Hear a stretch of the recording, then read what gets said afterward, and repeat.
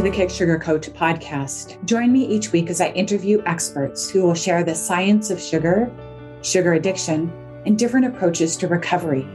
We hope to empower you with the information and inspiration, insights, and strategies you need to break up with sugar and fall in love with healthy whole foods so you can prevent and reverse chronic disease, lose weight, boost your mood and energy. Feel free to go to my website for details on my coaching programs and to access free resources, kicksugarcoach.com. Hello, everybody. Welcome to the Kick Sugar Coach podcast. I have with me today Dr. Vera Tarman. If you are at all active in this space, you know who Dr. Tarman is, but I'll do a quick bio for a refresher. She's a medical doctor who's working in addictions medicine. She's actually the lead doctor in an inpatient addiction treatment center out of Toronto, Canada. She's also one of us. She's walked the journey of unhooking from food addiction. She's lost 100 pounds and sustained that for how many years now? 12 or 13? Yeah, I would say so. I would say so. Yeah. Okay, amazing, right? So cool. Yeah. And she understands addiction through the lens of science, medical, as a medical doctor, as personally walked this, and understands addiction not just in terms of sugar and flour and processed foods and junk foods, but like drugs and alcohol. She understands the whole scope of what we're talking about when we talk about addiction. So in our interview today, and let me tell you, she's the author of the book called Food Junkies. If you haven't read it, you need to read it. You need to buy that and support her work and be enlightened from her perspective on this topic. So today what we're going to do is talk about the whole body, mind, spirit piece of this. It just seems like the world loves to break into these silos. And from, there's always a perspective. And so the ones on the way far left and the way far right are, like they fight, as opposed to just realizing that they're all different pieces. That when the puzzle comes together, we have the fullness of the picture, maybe not even, but more pieces of it. So there's this one camp that's talking about how addictions really are a result of trauma, little t and big T trauma. So the Gabor Matés of the world, right?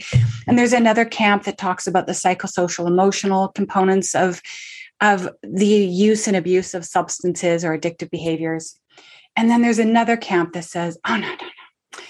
It's physical, first and foremost. And, the most meaningful piece we could talk about here is the fact that the body is addicted and that we just need to abstain and all this other stuff. It's good to do, but really it's kind of, addiction is just first and foremost a body piece. So I think there's a nuance between the insights of both these camps that kind of come together to help us have a better understanding of what addiction recovery looks like. So Dr. Tarman, what's your take on this? Well, by the way, thank you again for inviting me to your podcast. I'm always happy when you ask me to the summit and now to the podcast. Thank you. That I'm still on the bus and I'm happy about that. So the other piece that you didn't mention, that there's another contingent of people who say that, it's really a spiritual malady. And I like that one too, because, if you don't have a sense of meaning and place in the world and some sort of focus to put your life on, you become adrift, and then addiction is a big sinkhole that you can fall into, whether it be food or shopping or internet or whatever. So there's so many ways, but the really what it is it's everything versus the physical. And I think my view is that it's all of it. But I think I have some sympathy for the people who say that it's physical, because I think they're really in reaction to the first crowd, which says it's primarily, and has been saying for the longest time, that it's primarily a trauma-based or psychosocial based more than physical. And so I think that the physicalers, I don't know what we would call them, the people that say it is an addiction are probably more in response, because they don't want to get lost. I think the message there, and this is, I do believe this, that if you don't address the addiction itself, in other words, I am addicted to a particular substance, sugar, dairy, whatever it is, trigger food. And if I don't remove that, then I will get stuck in that groove, and no amount of trauma work or psychosocial or even higher power will do much.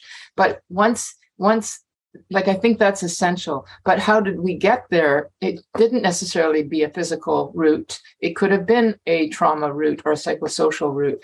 And a person is highly vulnerable to that physical substance that somebody else isn't. It's a bit like saying the same conversation, let's talk about depression or anxiety. There is truly a physical component. There is. But is that the cause of it? In some cases, yes, but in many cases, no. The person became depressed, anxious because of early childhood adverse experiences or genetics. So really, it's a way of saying that addiction fits into the same category as any of the other mental health disorders. It's physical, and it's also these other things, but it's not one only. Right. And I think one of the dangers of the psychosocial emotional, it's trauma-based. And if you can do your deeper healing, inner child work, you work through your adverse childhood experiences, you do your trauma recovery work, that somehow it might hold out the hope for people who are on the addiction spectrum that they can moderate. Yes. And sometimes they can. And it seems as though, my desire for, I've had people come back to me and say, I did all this amazing trauma work. And now I find like when I very rarely want to eat it. When I do eat it, I eat just a little. And it seems to me that I have healed my addiction. And but can I interrupt here? Yeah. I have the experience, I guess the luxury of the experience of working in an addiction field for, since 2007, and I don't know what it is now, 2017, so that 15 years, something like that. And I see a lot of these people on year 6, 7, 8 later when something else happens. So they might have been on that addiction spectrum, not that high up, so that they could moderate. But then the moment something else throws them off, then they're back in. And unfortunately, they're not back in early days. They're back in right where they left off and potentially worse. So they're still not really cured. It's like in remission, but because it wasn't so bad. But then it is bad, and it will become bad if they slip again. And you can't make life not happen. Like, so you deal with your trauma, but there's a trauma around the corner. You're going to lose your partner, your dog, your own cancer diagnosis, whatever it is. And then you've got a beast that's been sleeping. That it's not like it's early days, or it's not like you're starting over again. You're going back to where you left off. And that's the piece where I think there is a physical that we can't ignore. Yes. Oh, sorry. Were you going to add to that? Well, just to say that I've had a number of people who have relapsed saying, well, I actually was okay for a few years. I was, I'm thinking more in the context of alcohol, that they could drink moderately for a bit, but then something happened and then they were right back where they started. Right. And I've seen it too, where people sort of, it's a slow drift. Yes. It's like every now and then it's like, wow, once a week or once every month. And then all of a sudden they realize, wow, how did I get here? It's like back to daily. Yeah. That's right. Yeah. And then they'll say, well, what's the harm in that? So what if I have a little bit of sugar? So what? Well, because they might get back into it again. And so you might say, okay, well, so what? But it isn't like you're starting off, like I said, from scratch. You're back to where you were at your worst. And unfortunately, what seems to happen is that you get worse. So that's that classic thing of the person who has lost weight, and then they gain back weight, but they gain back weight more. And then they go back on a diet, they lose all that weight again, and then they gain back weight more. And we see that with addiction too, the sort of mental thing. The obsession seems to be worse. And so the person comes back, not just drinking, but now they're using a little bit of fentanyl, they're using a little bit of cocaine, or they're using even a little bit of pot, where they didn't before. And then it becomes an uglier monster that time. And it's not just that there's a broader breadth of the addiction, but the obsession is stronger. And with food, we see that the person's like, I didn't eat this bad before. It's even worse than it was. And it's really hard to get out of that hole the second time around. And the third time around, it's even hard. Ask anybody, Florence, I'm sure you've seen it in your own work, therapy work. The person that's come back from relapse the third or fourth time struggles harder than the one in the first time. Was the first time. Absolutely. Yes. Yes. I know. If you've got your abstinence, protect it with all your life. Hang But we on say to it's it. easier to stay than to come back. It's just Really, even easier. though, yeah, that's hard to imagine. I've actually had people call me on my phone to say, okay, so here's the deal. I know I'm a sugar addict and I fall on the spectrum, but can you teach me how to moderate? Because you know what? I don't want to say never forever. I want rare exceptions. You know what I mean? And I'm like, I wish I could say I could teach you that. I really don't know how. And I think that's everybody's hope though, isn't it? Oh yeah. Yeah. And so the answer to that would be you just have to stop for today. It's that one day at a time thing because the brain does not like the never ever. And of course it doesn't. So that is the addiction response is you're not going to do it forever. You're going to do it today and then you're going to do it tomorrow and the next day, but each day, one day at a time. And then it isn't quite as daunting. And I guess I just keep thinking the people who want to negotiate and bargain and can I do this and can I do that? It's sure, but it's at your peace of mind. Like you can probably maybe learn to moderate if you're not that bad. But it doesn't mean that you're not going to be tormented and thinking, well, maybe that bargaining that you have at the end of your little bit, well, maybe I can have a little bit more. And since I can't have any for another week, maybe I'll just have a bit more. And, it ends up that the mental chatter is just as bad as the actual using. Don't you want to just stop that whole thing? Yes, yes. And not to take anything away from somebody who can pull this off, but yeah, the majority of us, it's exhausting. Moderation is harder. Yeah, if they can pull it off, then they're not, quote, one of us. They don't have that physical thing that the physicalists are saying. We've got to figure out the biologists are saying. And I really think that in that case, they're not getting the same feeling. Like I can think of one person who really can moderate, but when she eats something, she does not get the same oomph from that food that I do. So, and I'll speak as a food addict here. So it's not even the same experience. So the moderation is happening, but the actual experience isn't the same. So anyway, that's. Yes, yeah, exactly. So I'm thinking of the book, The Affliction of Addiction by Adam McArnold. And in it, right? Have you read it? I don't think so, but it's a good title. Oh, it's about 60 pages of him just hammering home, like, here's the deal. You cannot become addicted to something that does not quickly and intensely shift your brain chemistry, your mood, your emotions, right? And it's page after page after page of the science around that. And he said that these people that can leave 3/4 of a cookie, and you think, wow, how do they do that? Because they're not lighting up. It's not quick and it's not intense. And exactly. Yeah. Yeah. It's not doing for them what it's doing for us, right? And there's no curing that responsiveness in our brain. Yes. And it's interesting to me how certainly there's a school of thought and there's plenty of evidence to suggest that it's genetic, right? That we come predisposed to being sensitive to certain substances, acting like an opiate in our brain. But you've also made it a case in previous interviews that we've done together.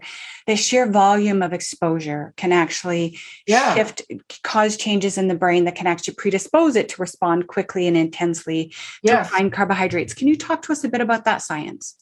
Well, okay, so this is all about dopamine, and you can alter the dose. So basically, addiction. The physicality of it is that addiction is, although it's probably more than this. The language that we use today about addiction is that it's a hypersensitivity of dopamine. Like really, it's probably more than that. But the physicality is it's a hypersensitivity, and you can reach that hypersensitivity because you have a dopamine 2 receptor abnormality that just makes you more hypersensitive. So there's the genetics.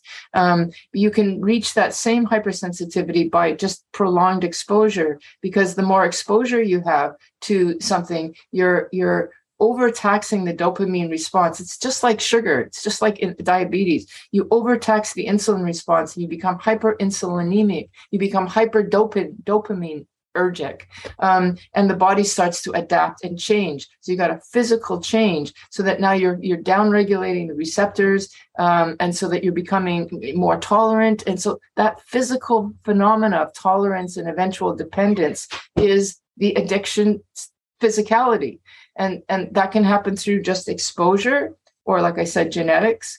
It can happen through a profoundly strong drug. Let's say I'm a food addict, and then I quit because I found cocaine. Okay, that works because it's a suppressant.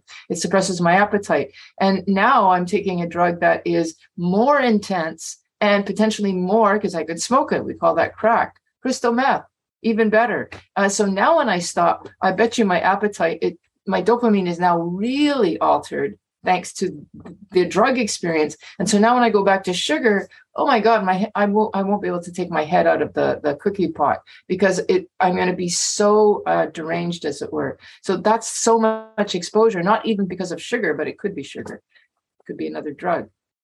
And I love Alan Carr's work, because he was one of the very first people to talk about how when you're in a he didn't say this, low dopamine state, yeah, but in that, when you're in a withdrawal state from some sort of substance that alters, brings your brain chemistry above baseline, he talks about how you feel restless and empty and lost and lonely. And like, it could be low serotonin, low dopamine, low endorphins, like catecholamines, all of those could be crashed. And you just feel so terrible and restless and awful. And it feels existential. It feels like an existential crisis. It does. Yeah. And depressed and anxious. Yes. Yeah. And so, of course, you're like, I need something. Mm-hmm. And the big, beautiful insight that he brought to the table, he just articulated it really well, was that state is caused by your use of drugs, that high, and what goes up must go down. And so all of those feelings and emotions that are so existential and uncomfortable and unpleasant, that we're rushing to grab something to replenish our feel-good neurotransmitters artificially. And if we stay, let's keep that model on the table there. So that high and low, and thanks to drugs, that could have been, you might have come to the table with that high and low, same phenomena because of trauma. So, you because really it's dopamine, all of these things are mood chemicals that happen to be hijacked by drugs, but they can be hijacked by life too. And if I've had a terrible trauma or extreme highs and lows of, oh my God, I'm okay. Oh no, I'm not okay. Oh my God, I'm going to die. Oh no, I'm not. Your ups and downs, you're doing the same kind of derangement, because that's not a normal state. And we alter ourselves. And I don't know if we actually use the word downregulation there, but we do see permanent changes, so that a person that's been badly traumatized, is somebody who is not, unless they have great resilience, they're damaged to some degree. And drugs happen to be a very good self medication for this stuff, which is where that crowd of people comes in. You could still argue it's physical, but it's now not just physical from the drug. It's also physical from their trauma. Oh my gosh, that's fascinating. I did not know that. So what you're saying is that if you've got a child, let's say a child that is experiencing intense adverse childhood experiences. Yes. And what's happening is there's this feeling of relief, like a high, my parents are going to stay together, or I'm safe, or something. Yes. Snatch it away from you. And then, they're fighting again, or one of the parents has relapsed, or something traumatic. Oh, you're in a war or something. Mm-hmm. And the stress of that actually does that raise the dopamine and the well, it's associated. It'll affect the serotonin. The stress itself has a role, because with addiction, eventually what happens is it starts with dopamine, but then when addiction gets firmly in place, the stress response is also it's like the glue that makes this whole thing worse, so that a person now wants to use just to avoid the stress of withdrawal. And that stress of withdrawal is probably very similar to remnants of the stress, or memories of the stress of their trauma. It's all the same neurochemistry, I guess, is really what I want to say. And it probably mimics a similar pattern, where I think that trauma has at least laid some, railway lines, so that addiction is very easy to just click into place, because it's already been laid down. Oh, interesting. Wow. Especially the stress thing. Yeah, especially. It's almost like the trauma, the person with trauma, like I said, addiction, it's like, let's see it as part one and part two. So the part one is the euphoric piece, the dopamine piece. Then the part two, I don't want to go through withdrawal, the tolerance, dependence, impairment stuff. That's all the stress piece. Now, if you're coming in from trauma, you've already built the stress piece up from your life. So now when you walk into addiction, you almost walk right into part two. You don't even need the part one. You're just dealing with, I'm dealing with stress. And how do I do? Oh my God, this thing makes the stress go away. But I need it, because otherwise I'm going to feel stress. Not only the stress of withdrawal, but the remembering of the trauma that I went through 30 years ago. Right. And that's Gabor Mate's point, is that these people are really damaged, and that's why they need drugs, which is basically his philosophy. Let's just give drugs. The word damage scares me. Oh, let me finish my Alan Carr, and then I'll ask you a question about damage. I'm hoping there's hope around repairing the brain.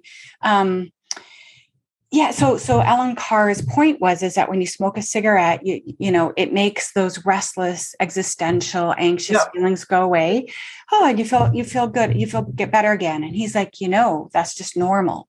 Mm-hmm. How you're feeling is what everybody else feels without a cigarette. Yeah. So if you get rid of the cigarette and let your brain chemistry heal, you'll get back to that just normal. You don't need a cigarette to feel relaxed.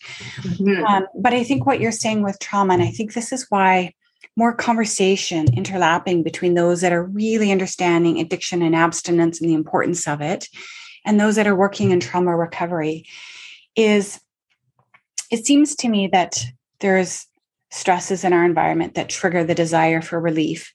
And obviously we're going to go to the relief that we know is tried and true, our drug of choice or behavior of choice, right? And when we cut that door off, it's so obvious to me that we then need to go back and do some of the trauma recovery work, because we don't have an immediate way of soothing ourselves. Yes. Right. And so it just seems, and then I know of people, I've had 2 clients now, really intense. One client in the UK had 3, not 1, not 2, but 3 severe sexual assaults in her childhood. It's shocking. Really, really incredible. Brilliant, resilient woman, stunning. And so she has had an issue with chocolate and also started, you know, adverse consequences of it, and started to try and eat less and eventually eliminate it. Mm-hmm. She got 21 days in and she started to have these intense flashbacks of some of these assaults. They just started surfacing. I had another client call me in a rainstorm in Ontario. She was a recovery coach herself, in her 60s, had beautiful recovery for drugs and alcohol, and mostly had put down her food and had been in a little bit of a relapse and had got clean and sober again with her food. And she was driving through a rainstorm, passing by a gas station. And all of a sudden, she had to pull over on the side of the road in absolute hysterics because she was having flashbacks of a rape that had happened when she was in her 20s, that she thought she'd healed. And so this is the kind of stuff that is buried underneath our addictions right now. Maybe not for everybody, and certainly not those extreme ends of trauma. Those are really extreme examples. Mm-hmm. But it just seems to me that if we don't talk about, it's not enough to just say you need to get abstinent and sail off into the sunset. We need to have the right resources and understanding about the role trauma plays, I think, in our recovery, so that we've got the right people and supports around us. Yeah. Well, it's clear that kind of trauma is a trigger to relapse, either food or drug or alcohol. And you know, how to treat. So I think there's no question about that. It's a trigger, and it's a big trigger, because it's the big T, and it hooks into the laid framework of addiction that's already there. So like I said, you just go through the back door and go right to the worst of your addiction. So you don't want to do that, but you have to manage those triggers. You know, that leads to the point of, how do you desensitize these triggers? You're just going to make it worse by using a substance. But now the question is, how do you treat that? Right? So it has to be, you have to desensitize these triggers somehow. And that is important, absolutely important. And the people who focus on trauma in today's time, I mean, I'm thinking of like Gabor Mate, where he says, you know, that trauma is so severe that virtually there is no cure. And so we just have to give them their drug. and he focuses on the opiate world. And so that's the whole harm reduction. We'll just give them their drug, but as safely as possible. So in our world, that would be you, Florence, saying, okay, in those days, it's all right to have the chocolate. And how can we make that as minimal and as contained as possible? I don't know if you want to do that because it's a trigger for further use, but it just depends on your perspective. With Gabor Mate, it's like, well, yes, it is a trigger for further use, but the person's not going to stop using. We're just going to make it safe. I don't know if I want to be in that position, and I don't know if you want to be in that position. I'd rather personally think, how else can we deal with this big issue that requires, like, she's screaming for help, and what else can we do instead of just giving the drug? So, you know, how do you desensitize? EMDR, you know, anxiety management techniques, riding it through. I don't know.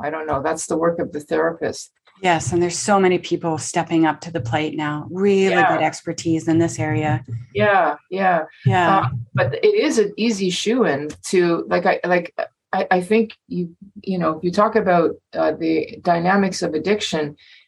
That is a very easy way to understand how the psychosocial can make a person more addicted, for sure. Right. Yeah. And how, of course, it absolutely plays in because, these are the things that trigger the intense suffering, fear, whatever, that requires a feeling of immediate relief. And how can it not? Yeah. And it seems to me that what the 12 steps do and all coaches do, we all teach people how to bring in self-soothing behaviors long before, hopefully long before anything really major comes and hits us, catches us by surprise or knocks the wind out of us. And that we've got these solid tools, that we know how to regulate our system. We have connections we can call. We've got therapists on standby. We've researched them. We know they're there, that kind of thing.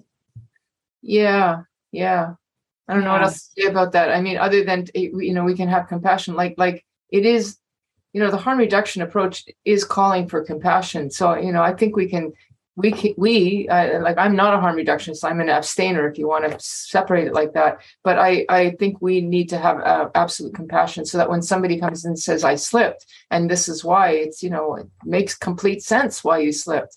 And, how can we up your support so that you have an alternative rather than that terrible slip, which will just, it's like, it's the same as a person. It also happens with people in traumas. They end up cutting, like basically doing self-destructive behavior, cutting and slashing and binging and purging, to violence.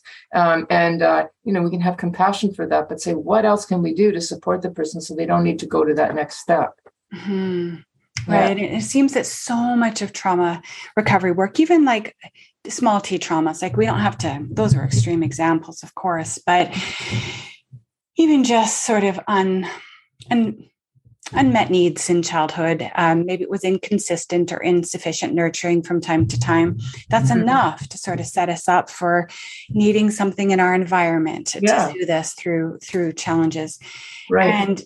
And that it seems that recovery work is also not just teaching you how to soothe your nervous system, get into the relaxation state, have safe places to go and heal the emotions and be heard in the EMDR and the EFT and all those sorts of tools, but also to teach us how to activate, some people call it the wise mind, the true self, the adult, and to learn how to activate that part of us to lovingly reparent ourselves so that we actually can nurture ourselves. I mean, that's the ultimate goal of recovery, is that in that capacity to self-soothe and nurture ourselves, that we don't need someone outside us anymore to step in, or something outside us to step in. Which in the 12-step program, that's what we call the higher power, or at least some of us call the higher power. It doesn't have to be God. It can be that sense of wise mind, or that sense of some nurturer, even self-adults nurturer within.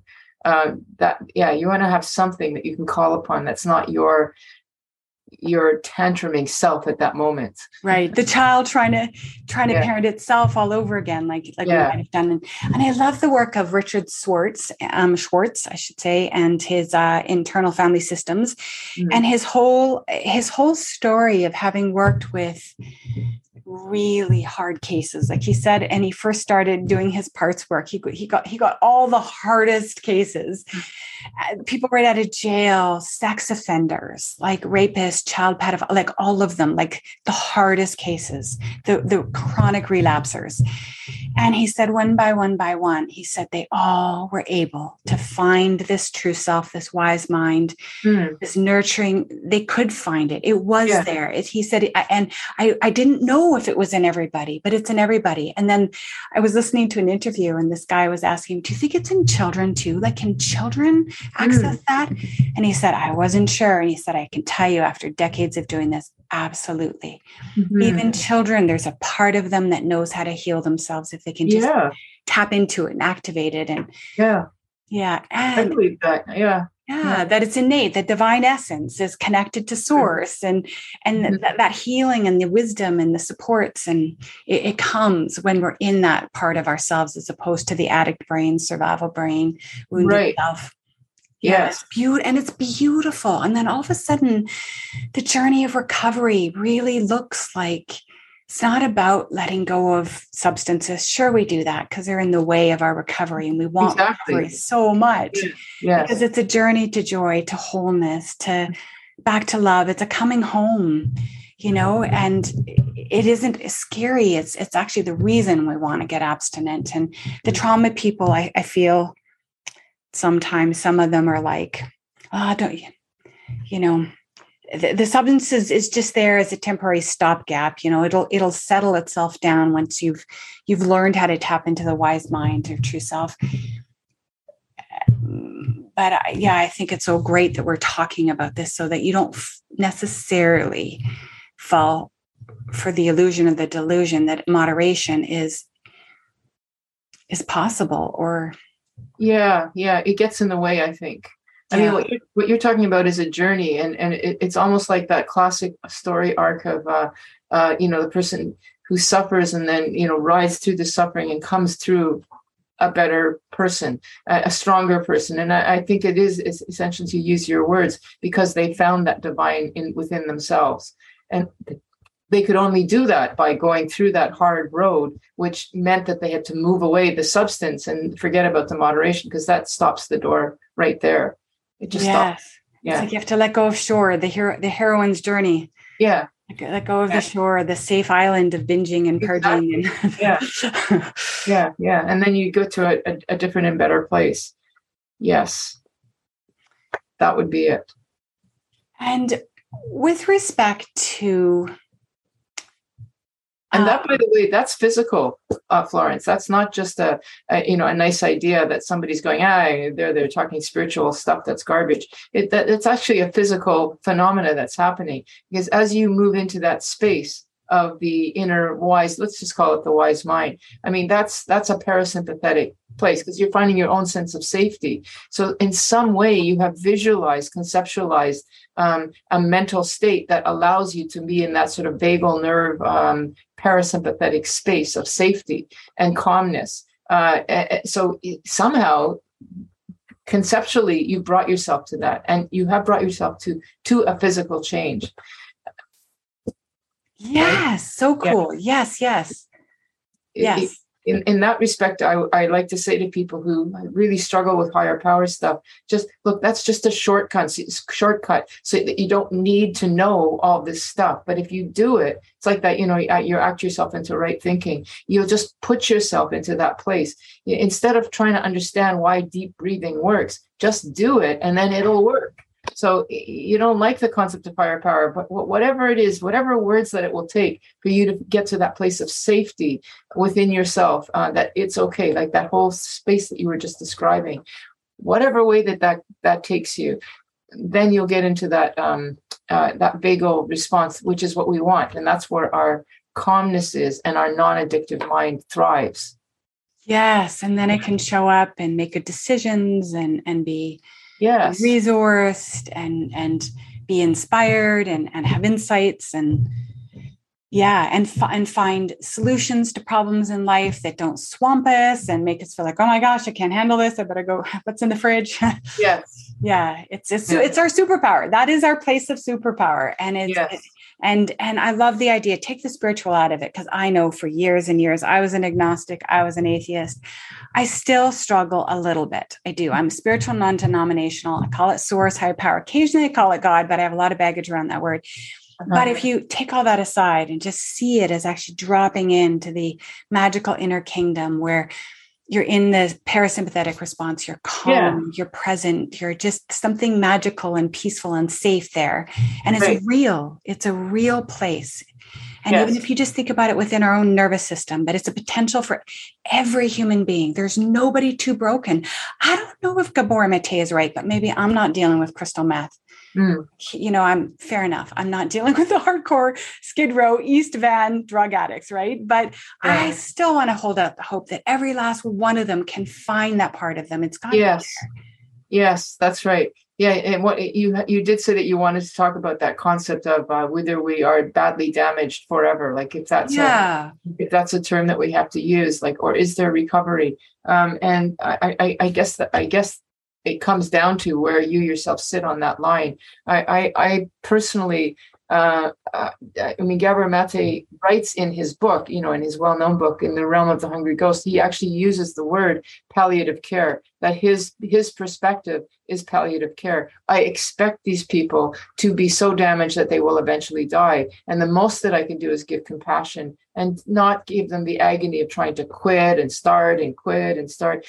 For God's sakes, just do what you got to do until you die. And that's very compassionate. But my perspective is, okay, we need those people, Gabor Mates of the world. We need them. And they remind me that compassion is compassion. It's very important. But we also need people like me and potentially you. I'll let you call yourself out here, but that are sort of more hard-nosed, that are more like, I want more for my people. I want more for myself than palliative care. And I'm willing to jump into the water cold turkey and get on the other side. And, at a certain point, maybe, I don't know, maybe I'll change my mind. But at this stage, compassion has a role, but so does going through the fire, going through the pain and getting to the other side, because then you're relieved of it. It's worth the fight. If you're willing to do the fight, let me be the person, and you and some of us, that holds the hope that it is worth it to walk through it. If you've got it in you, it's not a waste of time. Do it. Right. And I know the greatest hurdle for many people that are right in the middle of this addiction is, I want to take the harm reduction approach. I'll just do stevia. Mm-hmm. Just in my coffee. Right. I'll just do monk fruit. I'll only have one diet pop a week. And, God bless you, because that could be your journey of tapering down. Right. Uh-huh. I don't know anyone who cold turkey. When I look back on my life, like I got rid of the white sugar for sure, the white flour for sure, but I was still doing honey and maple syrup years. Not a lot, but it was there if I needed it. And then I did stevia for a bit and then I ruled that out. And when I look back and I listened to other people's stories, it was true, right? That there was this getting better and my food became less refined and more whole. And then it became more organic and then it became grass fed. And then I went to local farmer, like, you know what I mean? Like it was the quality of my food was increasing while the horrible, most refined stuff was starting to get better and less harmful. I was doing a harm reduction, even though I would have said, I kind of cold turkeyed it. No, I didn't. Right. Well, right. I don't know that anyone really does that. So as long as you're kind of realizing that the goal is to totally unhook from these things. Yes. That the survival self says you need to keep your toe in that world because you might die, you're not safe, but it's just not true. That the real safety is in tapping into the wise mind, the divine essence, finding community, finding therapists, knowing that you can let it all go. And in fact, you're better off for it because you don't keep that addiction alive. The dragon hopeful. Yeah, exactly. The dragon hopeful. That's right. Yeah. Because then it's just a constant sense of deprivation, even if it's a minor one. Yeah. Yes. Yeah. Well, and it's cruel. It's cruel because it's wondering today. Yeah. And see, that's the physical piece that the physicalists are talking about. Is there is really something there, and if we can just quieten that down, then we will have the capacity to listen to our other issues. And I, maybe it's been made clear in our talk today, but let me bring it out more. That because I understand the physical stuff, one of the things that I'll say to people is, there's trauma and this big T and the little T, just the stresses of life, big or small. But don't think that you can do that first, especially the big trauma, if you haven't quietened the addiction down, because otherwise you'll just re-traumatize yourself and then you'll end up using again. You have to put down the substance, and then you address the trauma, but in a cautious, careful way, so that you don't pick up the substance again. I love that. And say more about why you think that if you don't quiet the addiction piece, deal with that first, you can make the trauma worse. Well, I mean, a lot of people think I got to deal with the trauma, and then I won't need that substance anymore. And I have yet to see that work, because if they deal with the trauma, first of all, like you said, they have the easier, softer way. They have the ability to just reach. And so then they don't go through the fire. They don't go through and find their inner self, because they've got this thing in the way. But also, they're not, the resources that it takes to maintain addiction. It's very exhausting, all that fretting about what you're going to do. You're not using all those resources towards healing the trauma and moderating the trauma, because you don't want to just jump in and say, okay, I've had this sexual experience, and let's just talk about it, let's just unpack it. You have to do it very slowly and with caution and care and compassion, and making sure the person can self-regulate their own behavior around it, because it's they that have to heal themselves, and they have to be able to do that without their resources being pulled over to the addiction again. So I really caution that people who think, I just got to deal with my issues, and then I got to get through the divorce, and then wait till the kids leave, and then it doesn't work that way. It doesn't work that way. I don't know if I can explain it more than that. That's very clear. Really powerful. And addiction in and of itself is a trauma. It's traumatic to the body, because we're eating or drinking substances that are toxic and detrimental and stressful, raise cortisol, malnourish the body. We don't have the nutrition we need to build our hormones and neurotransmitters and have the energy. Our mitochondria, or, Dr. Lustig would say 8 different ways those mitochondria are being, stressed the hell out. It's like, it's trauma to the body to be in an addiction. It's trauma to the mind too, because when you end your day in shame, guilt, and regret every day, because you know better and you're not doing better, self-loathing is trauma. Yeah. And that's just going to make the original trauma further enhanced. Like you're basically re-traumatizing yourself. Yes. So, but it doesn't mean that you don't want to deal with the trauma. You do want to deal with that, but at least if you maybe do it concomitantly, but don't do the trauma thing first, because it's not going to work. Right. Yeah. Right. So interesting. Well, this was very interesting. Thank you for that. Is there anything more you'd like to add to the topic of the connection, the body, mind, spirit piece, the biosocial, psychological, spiritual, physical, trauma, like all that? Is there anything more you want to add to how they all come together to conspire to keep an addiction, to create an addiction and keep it alive? Yeah, it's really just an understanding that it's all the same neurochemistry. One will beef up the dopamine, one will flatline it. And, if I've had a terrible fight or a terrible distressing event, my dopamine is flatlined, my stress is high. And that's the same thing that happens with addiction. Like, it's not, they all get all jumbled together. So it's not either or, they all are working together, and we want it when we're in recovery. That's why we want to be aware of all of those things. And recovery is not just about putting down the food. It's about, now what do I do instead? Like, what are my coping mechanisms? And where am I going to get my nurturance? Like through social interaction and getting a pet or something, something. It's all basically it's all neurochemical. And we want to fix it. I've gotten myself lost in no, I don't know if I have anything else to say than what I've said. Sorry. But you know what I'm picking up is that for what you call spiritual can actually be physical. It's just dropping into the parasympathetic. What we call biosocial, social, emotional still has, you can still see it show up in the body in a certain way. So they're one in the same. That is what I'm trying to say. They're one in the same. They're one in the same. And the one thing you want to do is cut out one of the obvious offenders, which is the addictive substance. And then if you can cut out the other obvious offenders, like if you're still living in a traumatic environment, oh my God, I would not ask somebody to work on their trauma when they're living in a traumatic environment. Why would I do that? Like just give the person comfort in whatever way. So. Yeah, it's kind of like there's a coach named Sherry Strong, and in one of her coaching programs, she does like this detox. She goes, all right, let's start with the substance detox. Let's get all these ultra processed foods out. Now let's look at environmental detox. Like what things in your environment don't spark joy anymore, or clutter, or heavy, you don't like whatever, right? Like let's clear, let's detox our environment. And then what can we detox in terms of a mental detox? Are you still watching the news? Does it actually upset you? Well, then maybe you stop watching the news, right? How can you bring in the nourishing, the enlightened, the lovely, the uplifting? Yeah. What relationships are you in that feel toxic or draining or painful, right? Let's purge them. Let's get them detoxed and how fun and exciting that process sounds, because at the end you just seem like you'd be so bright, shiny, and new.